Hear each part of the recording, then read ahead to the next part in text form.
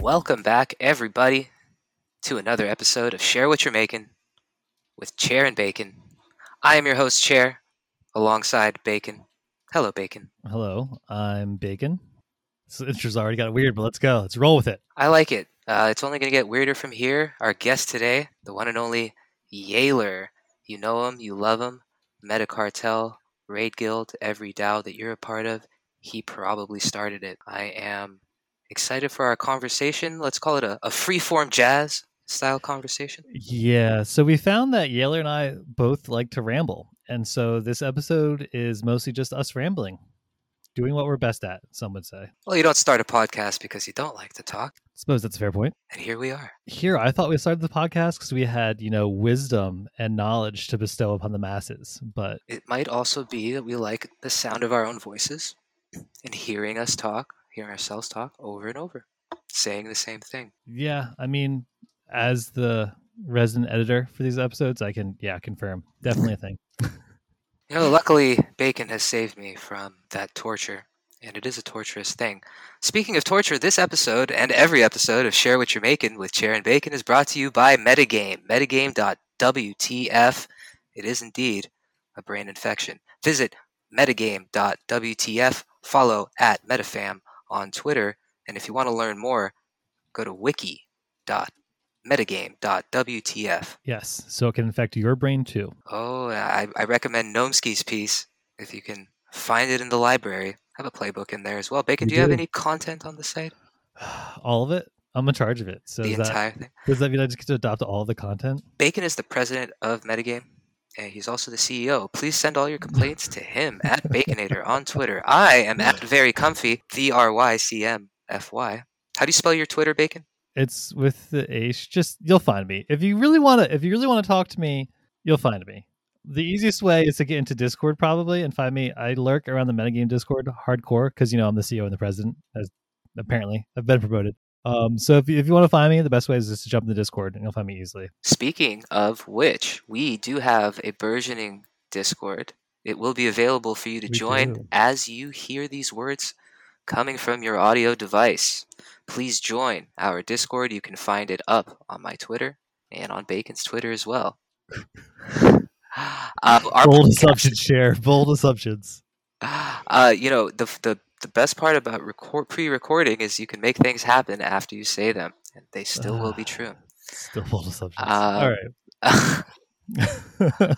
We are available on Spotify, on iTunes, everywhere you can find a podcast. You can search for Share What You're Making with Chair and Bacon. And please share, please subscribe, please retweet us on Twitter. We're actually part of the MetaView podcast still currently, which is that's true. So that's technically not a podcast in itself, I don't think. I think it's just the overarching title for all of the metagame related podcasts. I don't think there's an official MetaView podcast. I think it's just all of the metagame podcasts are published through the MetaView podcast. If we're going to get super technical, I think it's the MetaFam podcast. MetaFam podcast. Okay. Within that, I think, however, in my testing, in my QA, I have found it directs you right to our episode. Okay. So hopefully that will be useful for people as we build a cache. We're probably going to have to grow and expand. Yeah, we'll probably expand on that eventually. But for now, if you're looking for our episodes, they'll be all titled Share What You're Making, but they'll be mixed in with the other episodes in the MetaFam podcast. So like our episodes like 1 and 2 and 3 will be like episodes like whatever, like 20, 28 and like 32 or whatever, right? Like as they get mixed in with the other ones. We welcome you to check out the other episodes though in the MetaFam podcast, MetaView podcast, whichever it is. There's some good stuff in there. Some of it's not as interesting to you if you're not a metagame person, but a lot of it is. There's a good description of each episode though when you look at it in Spotify. So feel free to branch out a bit and try out some other episodes. Yeah, I encourage everyone to check out Metagame, especially newbies, because it may very well only confuse you more, but only at first, and then you get it. The rabbit hole analogy is really good because you kind of find it and you're like, this is weird, but it sparks your interest and you kind of fall down it and you come out the other side. You're like, oh, I kind of get it now. That was a crazy wild ride, but now I kind of get it. I have suction cup prints all over me. Folks, Nova. We are going on the road. Your boys are going out west to Denver for MCon. September 15th through 17th. 2 young guns on the trail. Just a couple of gun-slinging cowboys ready for whatever comes at them. Ready to give a little too. Give a lot. Ladies, watch out. We plan to have incredible guests for you all. We will be recording a ton. So I will just tease that we have some very, very big guests coming up for you. Interviews that you might not get anywhere else. And I can almost guarantee you won't get anywhere else. Why do I tease? Because I have no idea who those guests are going to be. Yeah, I was about to say, I was like, are we going to let that slip? Are we going to give them that? Are we going to part the kimono for that? Or no? I'm going to keep it close to the vest. But the type of environment we're going to be in, who knows what we can pull in quickly, who knows who's Yeah, going to show up. That's true. We're told it'll be a ripe environment. That's not a thing? An environment ripe for the building, Yes. the dowing. And the picking up other people away from doing real work in building to talk shit with us on our podcast.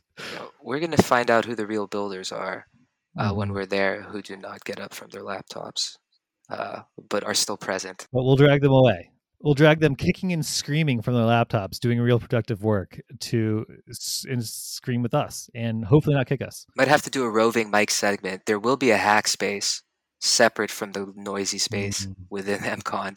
We should take a mic in there and do a few interviews, because that's where you're going to catch the people really building this stuff. Hey, this is a quiet space. Let's do some interviews. Yeah. Hey, real quick, share what you're making. I'm Chera, he's bacon. Share what you're making. Oh, man. Just look over their shoulders. One of us at either side. Just lurking over them. So we are. We're the vultures.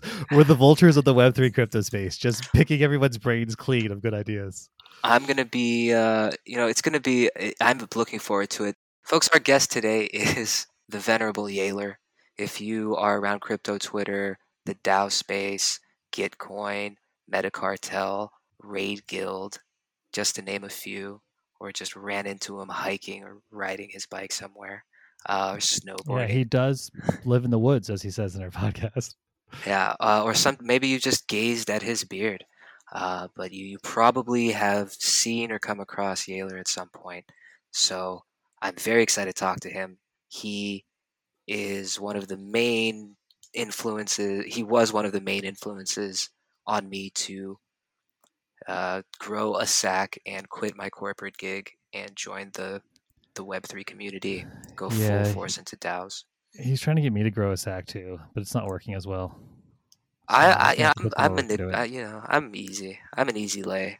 You just got to make me smile. Because you already had a big old sack. Mine's all small and shriveled. Like I just got out of the pool, so it's gotta grow. It's just always warm in California. So anyway, I'm still here in Boston. It's so cold. Like I'm worried to have to pay my astronomical rent. It's terrible. It's terrible for the lie. You know what I mean? You got to get a little humid. The summers are good.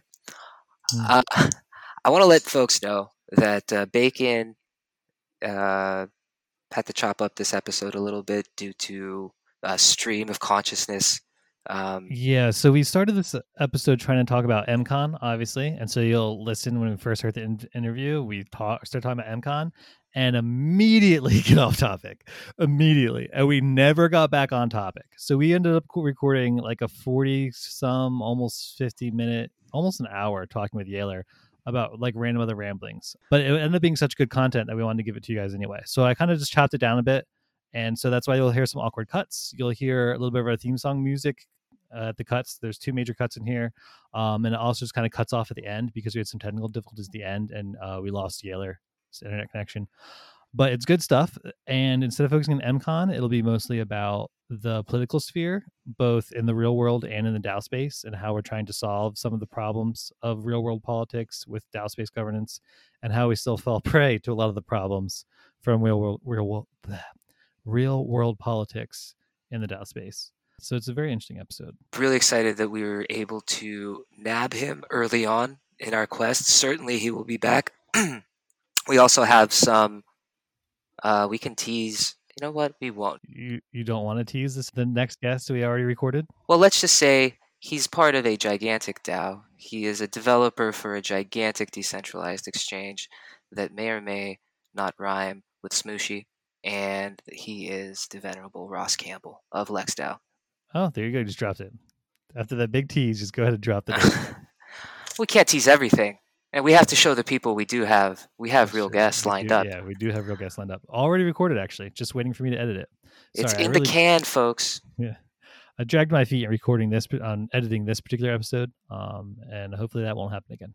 We're about to hit you folks hard and fast and in the face with lots of content, starting with this conversation in a freeform style with Yalor. Without further ado, here he is. Well, it looks like sharing what you're making is going on the road, ladies and gentlemen. The road to MCon, and that's the road we're on right now. Literally, the road to MCon is on the road to DevCon. So like it's all happening in tandem, essentially. The DevCon team, the Ethereum Foundation reached out and they were like, "Can we put your event on our website?" And I was like, "Why?" They're like, "We want it to be part of the road to DevCon." And I was like, "Do you want to give us money?" And they're like, "Maybe, but can you put this NFT on your website?" And I was like, "Maybe. Let us know if you approve our grant proposal, and we'll see how it goes." A peek behind the curtain of how things get done. Yeah, it also sounds like you're really skeptical every time somebody reaches out to you with something. You're like, why? Oh, for sure, 100%. So much. The more you're in this space, the more skepticism arises. People are like, "Hey, let me tell you a great idea for MCon," and I'm like, "No, let me tell you a great idea. You can come and volunteer at the event, and then we'll see how great you are. Because if you're not willing to do that, then I doubt they're even going to be a cool person to hang out with. Because everyone wants to come out and hang and do cool events. Yeah. No one wants to like man the door. So those are my rules." I'm not a guy that does stuff. You talk about just other guys talk who do about stuff. things. You make know other guys that. do stuff like man the door. I can get people to do things for me. Yeah, that's been known to be my shtick. But they enjoy it at the end. They do enjoy it at the end. They're like, "Thanks for giving me a job." I'm like, "You're welcome." Well, manning the door is actually pretty legit as far as things go at like conferences and stuff. I had an aunt who used to like essentially man the door for the UN, and she had a pen that Winston Churchill gave to her. Like that's like a cool story. Doorman is a great role. Yeah, a very progressive position for a lady if she was a doorman, especially back Door in the lady, day. door woman. Well, now I think stewardesses are all like air people. They're no longer like, they're sexless now. They're all just assholes now. Funny story, in 2019, I was a steward, aka doorman, at ETH Denver. And I helped many a people, and I made a lot of good friends. And so it was a great position for me to be at the bottom, as Bacon notes. It was a powerful position to be. And I really enjoyed it. I was like helping people find their way in. I was like pointing them right direction. And I was like, all right, this is how stuff works from the inside. Not very well, like Things kind of never work well on crazy. the inside. But like we doing this. People are, at conferences, right? Especially free ones. Yay, and con. It's an interesting point that people wonder. I wondered, what's going. How do things get done in the real world, or with people that are really doing it? How does it get done? And it's really like anything else, and very sometimes haphazardly in the moment, like anything. It's like the more I learn about politics, I'm like, how do things get done in politics? And I'm like, oh, most of them don't get done at all. They just talk about it, and then people forget that they said they were going to do that, and then like years later, it's like, oh yeah, well that idea was You like had to learn way this? too late, and we already spent the money. How much research did it take for you to learn that? It took a couple hours. I've been living in the woods for a long time. It sounds like it. I don't know if you've seen this beard. Like, I like the nature, not so much the paying attention to politics. That's probably for the best. I mean, most people who start to look into politics quickly realize that politics is not really their thing, to put it as you just did. That's where all my crypto friends who are like, I used to be in politics, and now I run a DAO. And I'm like, aha, I see. Like, the pivot is happening here, the great exodus. Anyone who wants to stay in politics, I kind of question, like, is that a person I really want to know or hang out with? Like, because I don't think that's an environment that's for any healthy or sane person.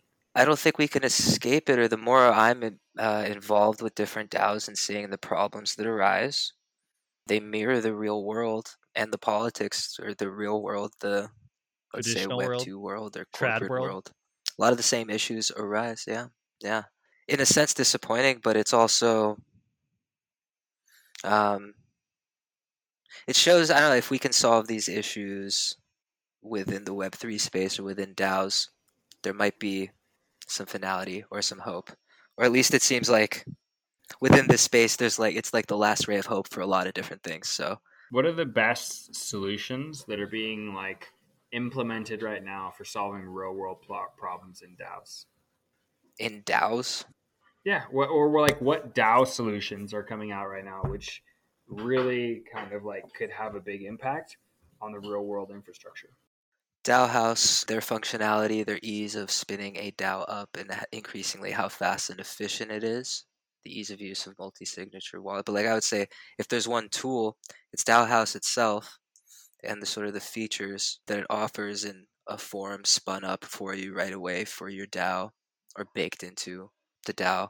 That's one that I would call out. Yeah. How about y'all? One of the big ones that like I see coming along, I don't think anything has this yet, but then again, I don't look into the space at all yet because for reasons I'm about to explain. But the whole financial thing from the like kind of grant perspective, the kind of VC capital options, and just the ownership perspectives. So from like Gitcoin style grants, like community funding, to the DAOs that allow you to kind of create your own like venture capital things, like I think like Metacartel Ventures and DAOs like that, to just the concept of Mulak DAO, where it allows people shared access. Did you say Mulak? Mulak DAO?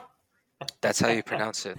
Yeah. That's amazing. I Mulak. love I also Mulak like DAOs. the term Mulak DAOs are Mulak my for favorite another DAOs. reason that we could go down that rabbit hole if you would like.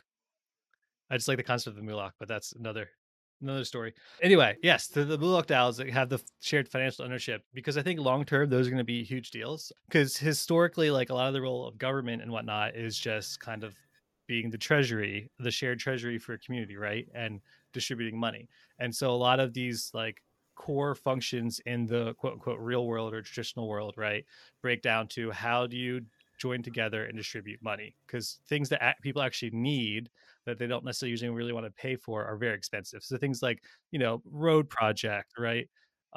Scientific and medical research, right? Things like funding, various utilities that it's like very expensive. And so you need to be able to collect very small amounts of money from a lot of people who will be affected to create these large projects. But then the question is, who do you trust to shepherd that money? And then how does that function? And that's where we get up with a lot of problems in government, right? Is you get all this red tape and overhead and waste spending because you get these giant budgets that inflate, and then nobody's really keeping track of the nickels and dimes, as it were, and end up nickeling and diming the entire populace, and then everyone hates their taxes, and then that's how the whole politics things quickly goes to shit. So not that it's happening now, but these financial structures that you get to create in these DAO spaces, I think long term will be huge, because it creates a lot easier, it's like a lot easier to coordinate around the money like that, and you kind of can make it mostly trustless in that nature, and you kind of get these things that run automatically algorithmically, so it can way cut down on overhead and red tape and the politics involved in these large projects, if that made sense. I tend to ramble. Okay, do you want to know what I think? Sure, yeah. I think that just the concept of transparency using the blockchain is one of the most important features that will help solve for the issues. It's like the government or the demo, what's that thing called? Democracy, yeah.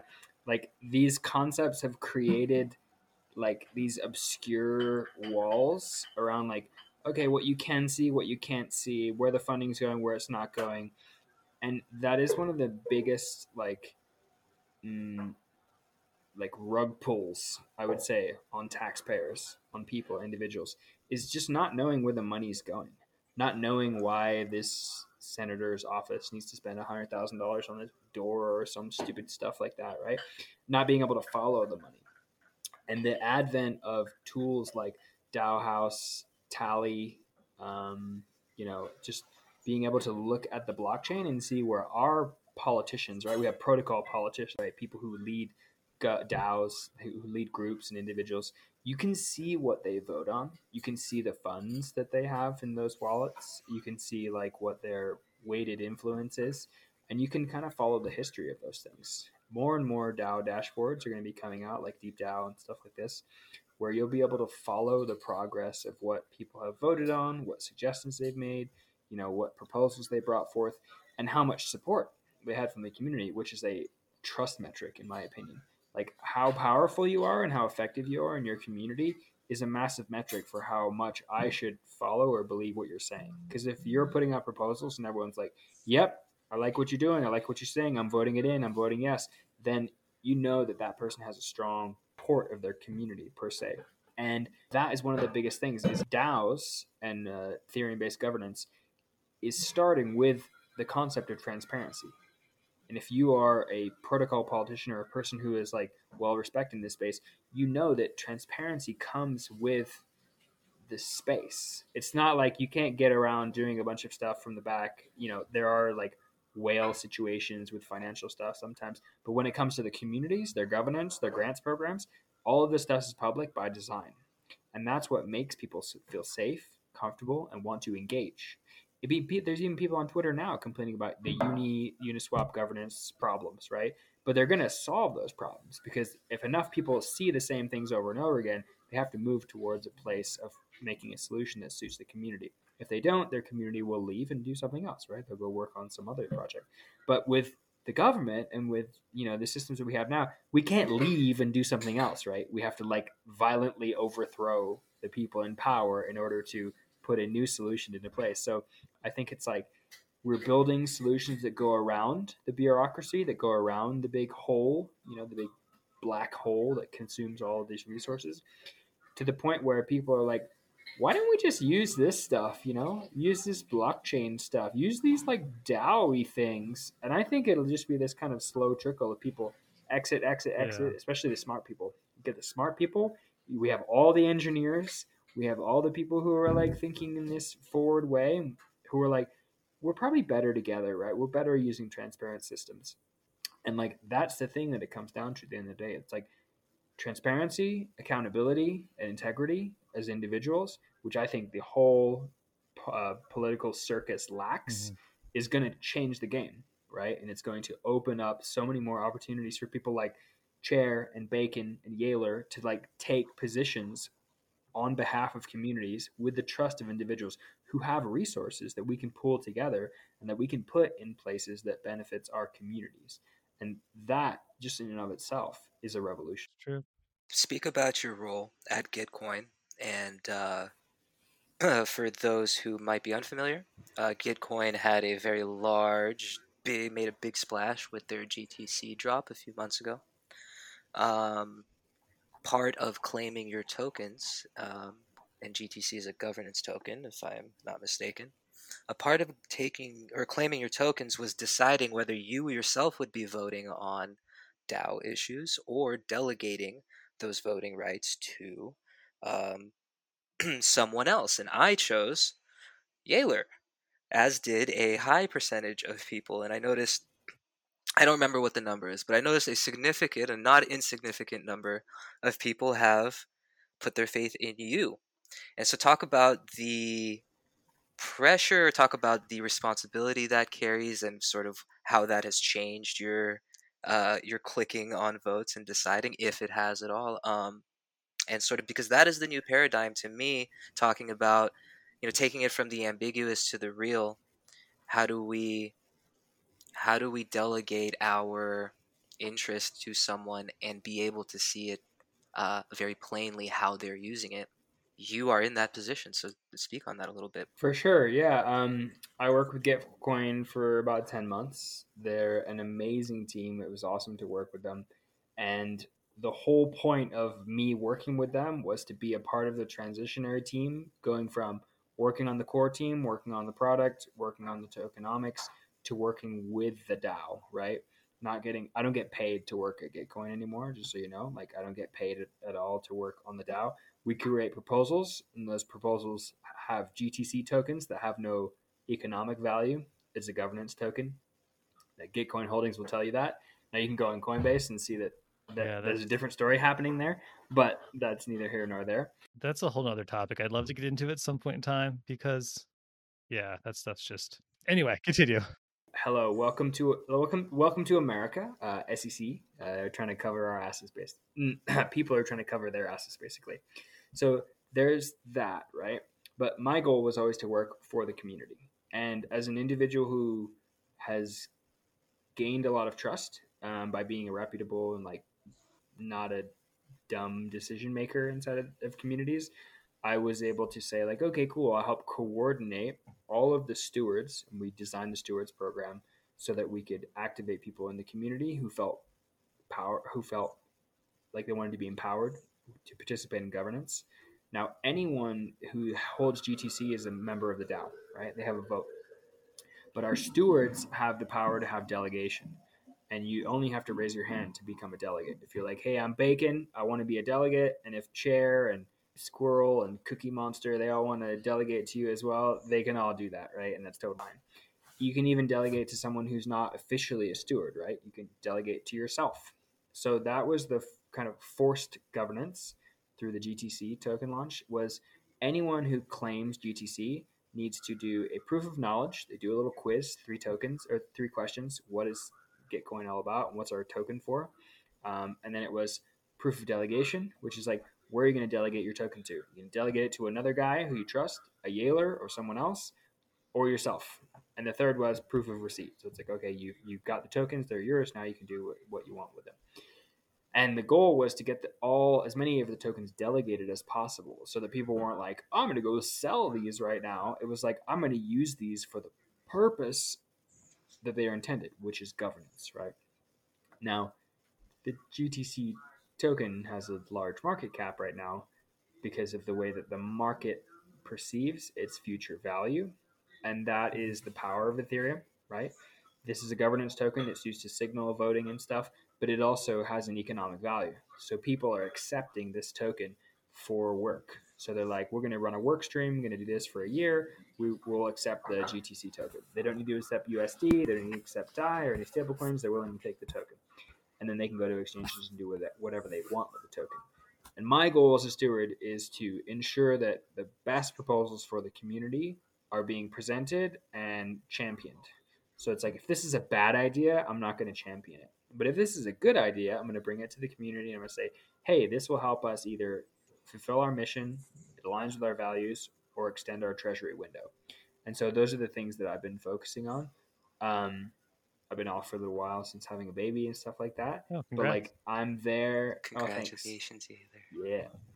But I'm there as like one of the many voices of like amazing people in the community who have the trust and delegation authority to act on behalf of individuals.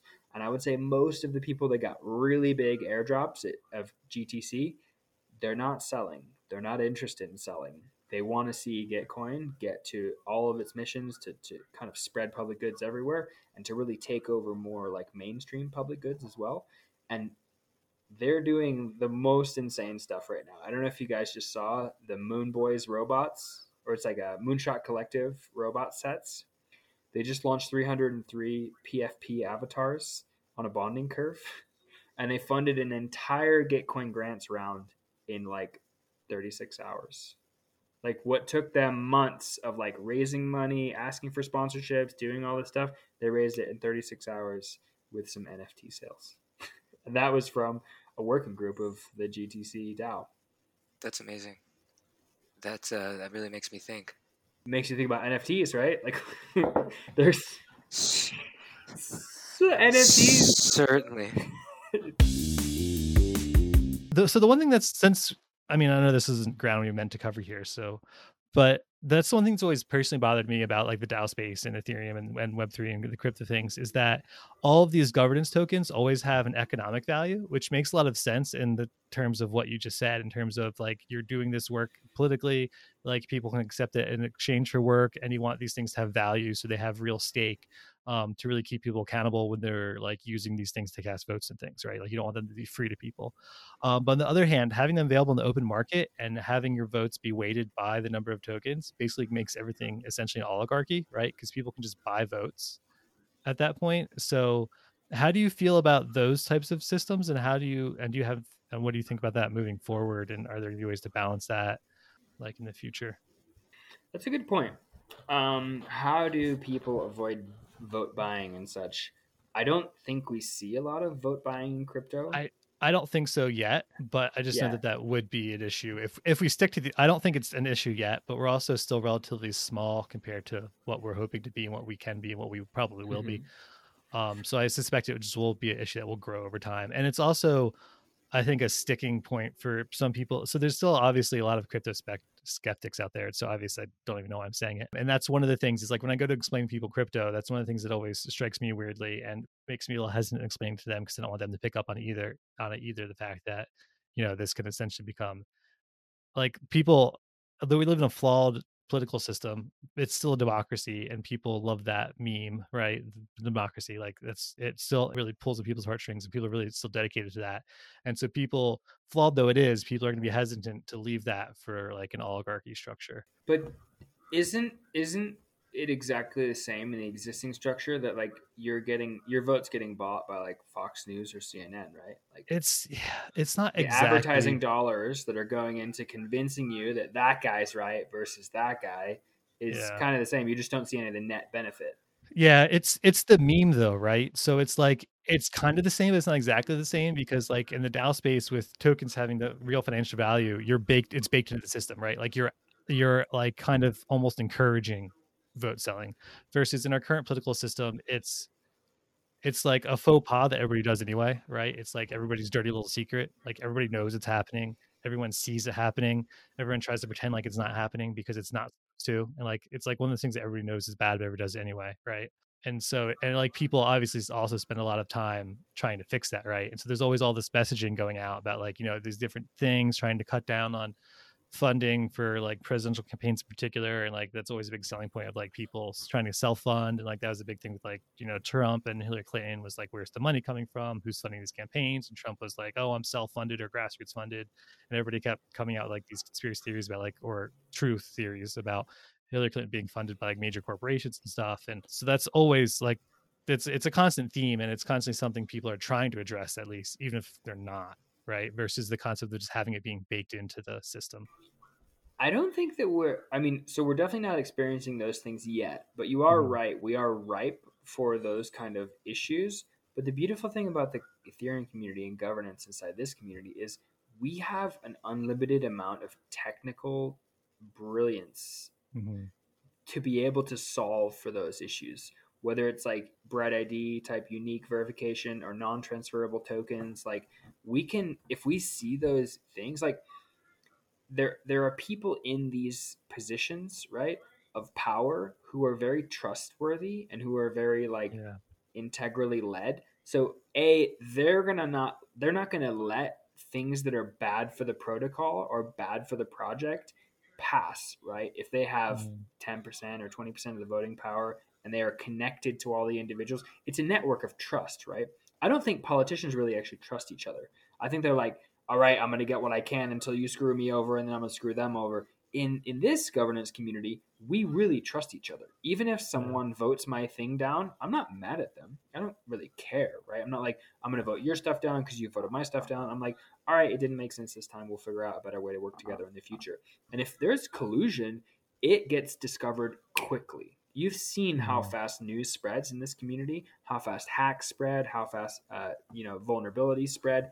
A governance collusion is just like a hack. It's going to move fast. People are going to see. You can look at on chain. These tokens were voted for this, and then tokens flowed from that address to this address, right? And maybe there's proxies or something like that. But like that stuff can be discovered. We have the most brilliant like data scientists ever, I think, in this community. Mhm. So I think those things can be solved for fast, much faster than in the existing political scheme because of, like I said before, the transparency of the community, right? There are Yeah. individuals who are highly motivated to solve these problems. And when they start cropping up, which they very well might do, I think we'll be able to create a solution for them quickly.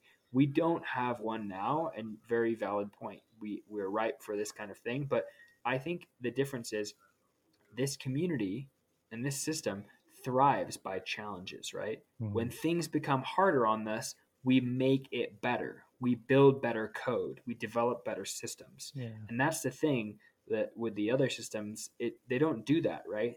They tend to fizzle out or this time or they get hardened in their inefficiencies.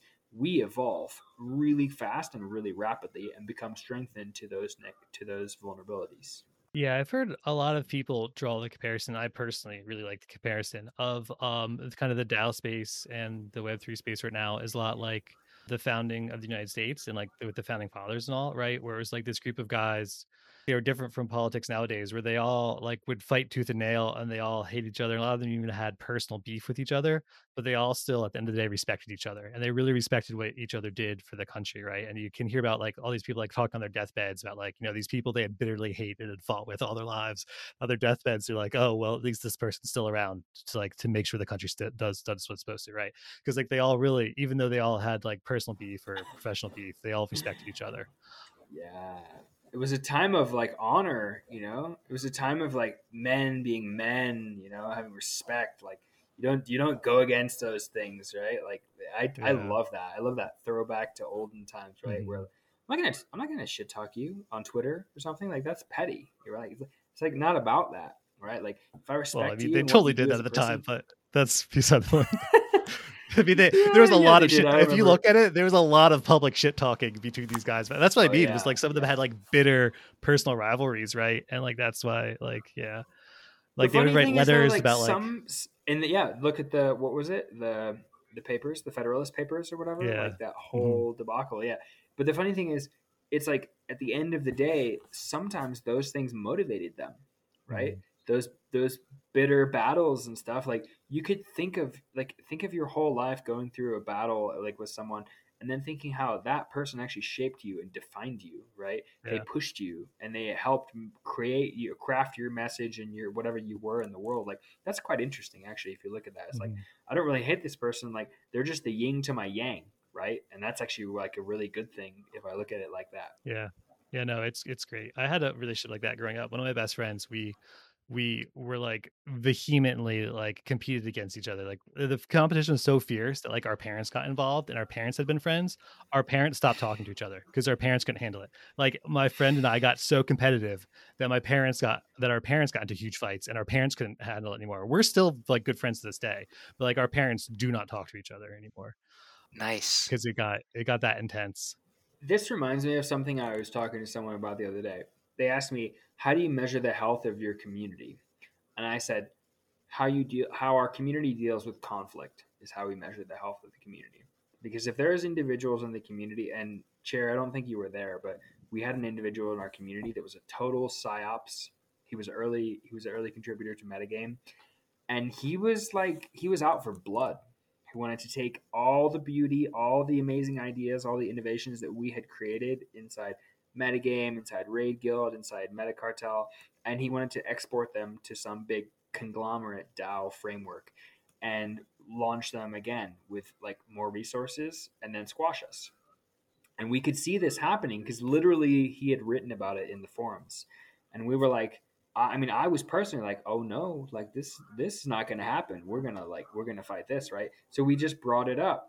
Of course, it was a big denial fest, it was all this stuff. But the crazy thing was the community came out in defense of this guy. And they were like, he's been a good contributor, he's been doing all this good stuff, he's been a participant. And I'm like, you're absolutely right. I'm like, you're absolutely right. And I brought him in, right? I was the one that brought him in and said, I'll vouch for him. I'll let him be a member. I think he's killer because he was killer. He brought so much value. He brought so much high level like clarity into things and was a work machine. But at the end of the day, his intentions were impure and he wanted to do things that would hurt the community and he didn't care how it would affect the community. And instead of saying, because I think we could have come back from that. But instead of saying, "Hey, you know what? You're right. I was wrong. I came here with the wrong intentions, but your community has changed me, and I want to like really work for the community. I believe in it." He said, "I don't think that way. It was a thought experiment, all this kind of stuff." And I was like, "You're just gaslighting, 100%." And we had to find a way to rally around this against this because I was like, this person is going to poison the well. Like no one's going to feel safe to bring ideas, to bring wonderful things together if we feel like someone's kind of spying on us, right? And so at the end of the day, like we had to ask them to rage quit the DAO, which they did. We had to ask them to leave the affiliation for the other DAOs, which eventually they just disappeared. They made a big hubbub for about a week and then pieced out. And I always look back at that because there were some people that may have dropped off during that phase and felt like we're on a witch hunt. But I was like, this had to be done. This had to be dealt with. And I don't want to be the person to deal with it. I don't like calling people out, like, I mean, I should be called out sometimes for stupid stuff that I do, but like, I knew at the end of the day, the community was going to suffer if we left this individual in. And if we just let it slide and said, oh, it's okay, I was like, it's going to break us. And now I know that after like going through this and a year later, that we as a community are so much stronger because the people who are in the community, new members and all, they're trustworthy, right? They're aligned, and there's no like fake people. There's that's why like permission DAOs are interesting with Metacartel specifically, because it's a very high barrier to entry. You have to work your way in or buy your way in, and some people hate that, but it's like those are the two metrics, right, to get your way in. Like, I don't know how One Hive does it honestly, because they have like, it's like, oh, you could just join the DAO, and it's like craziness sometimes. But I'm like, how do you guys manage and all that craziness? Because it's like so much noise, and I can't parse that. But they do an amazing job. Mm. Like, I love the project. I just don't know how they do it. I don't know how they parse all the noise. Yeah, we're feeling a little bit of that with metagame right now because we're like not completely open, but we're very open. Like we'll accept most people that kind of join. Like we have a short, like I mean, mostly. I don't know if you've been I'm pretty gonna be active honest. That's what recently, drove but me away from metagame. yeah, There was just too much, yeah, right? it makes New sense. Yeah, we're people, new there's a lot of ideas, that. new things Yeah. coming in, which is really fun and can be really interesting for Mhm. conversations and sparking insight. But like, I personally am to the point where I want to do work, right? I Mhm. want to get things done and ship things.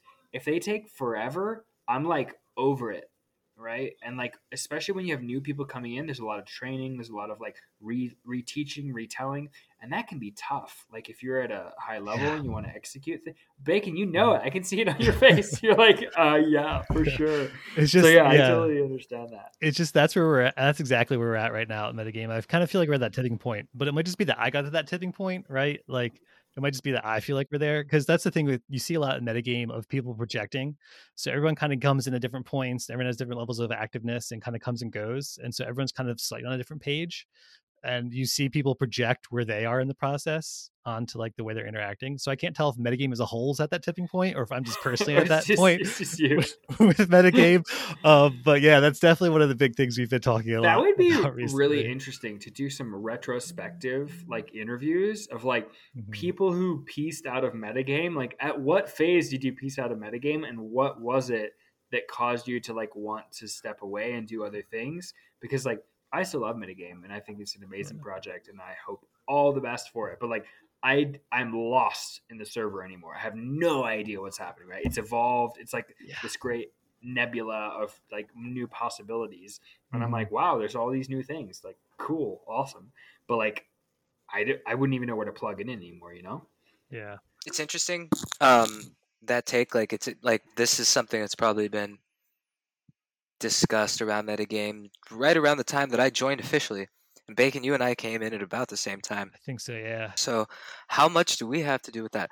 No, I don't know. One thing that I really enjoy about metagame and the positive parts of it is that we are able to pick up and run with things that make sense, let's say, or for lack of a better word at the moment. But for this, with this podcast, for example, you and I work well together, and Mhm. we ran with it. Metagame provides a platform to amplify our reach.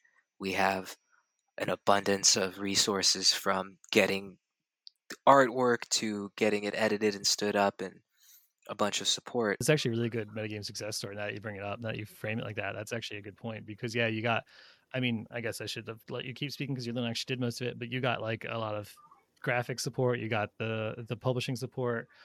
People wrote show notes for us. They did a second pass of edits because I did the first pass of edits and I'm a total noob at it. So we got a second pass of edits from somebody who actually knows what they're doing. And then we got this, I think I already mentioned the show notes, and they posted it on YouTube too. So that was taken care of for us. I want all those things. Like, I want all those things in my back pocket as well. And I remember that was one of the most compelling things. I was like, it would be so great to have a community of people who filled in the gaps that I can't do, because 90% of the things you just described I can't Mhm. do.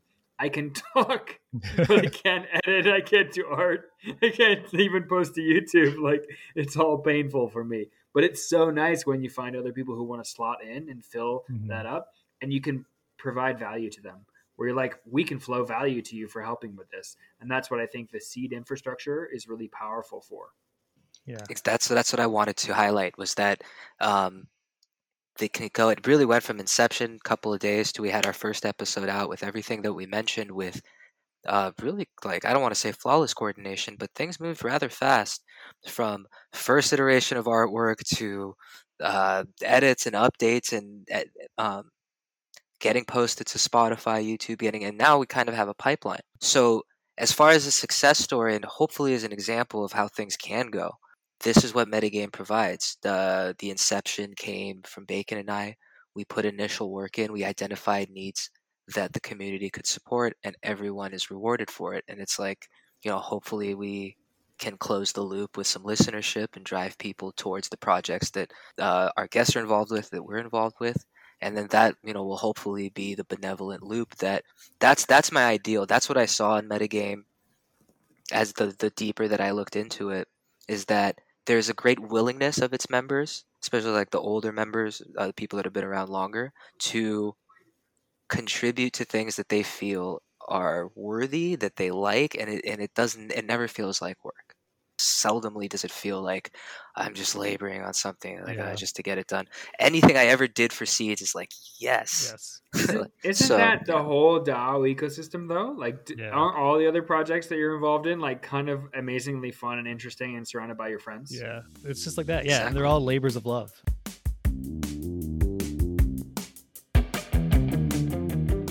Greetings, listeners. This is Bacon, coming to you from the Share What You're Making studio. You've just listened to our talk with Yalor. I would like to call it an interview. It was more of us just rambling. I hope you enjoyed it as much as I did. I certainly enjoyed talking with Yalor and finding a like mind in the crypto space. A couple last things just to wrap up before we finish the episode here.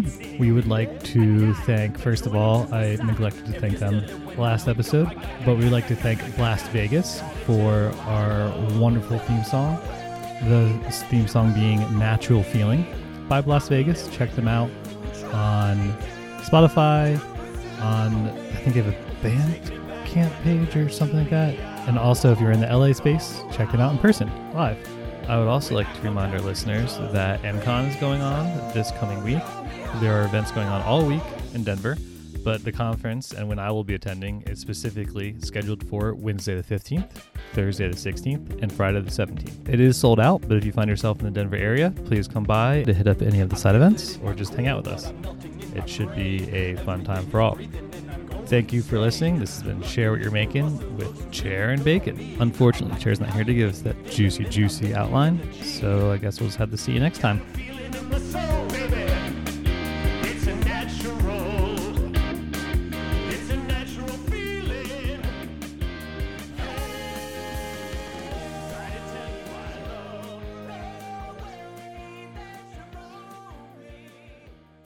He started COVID.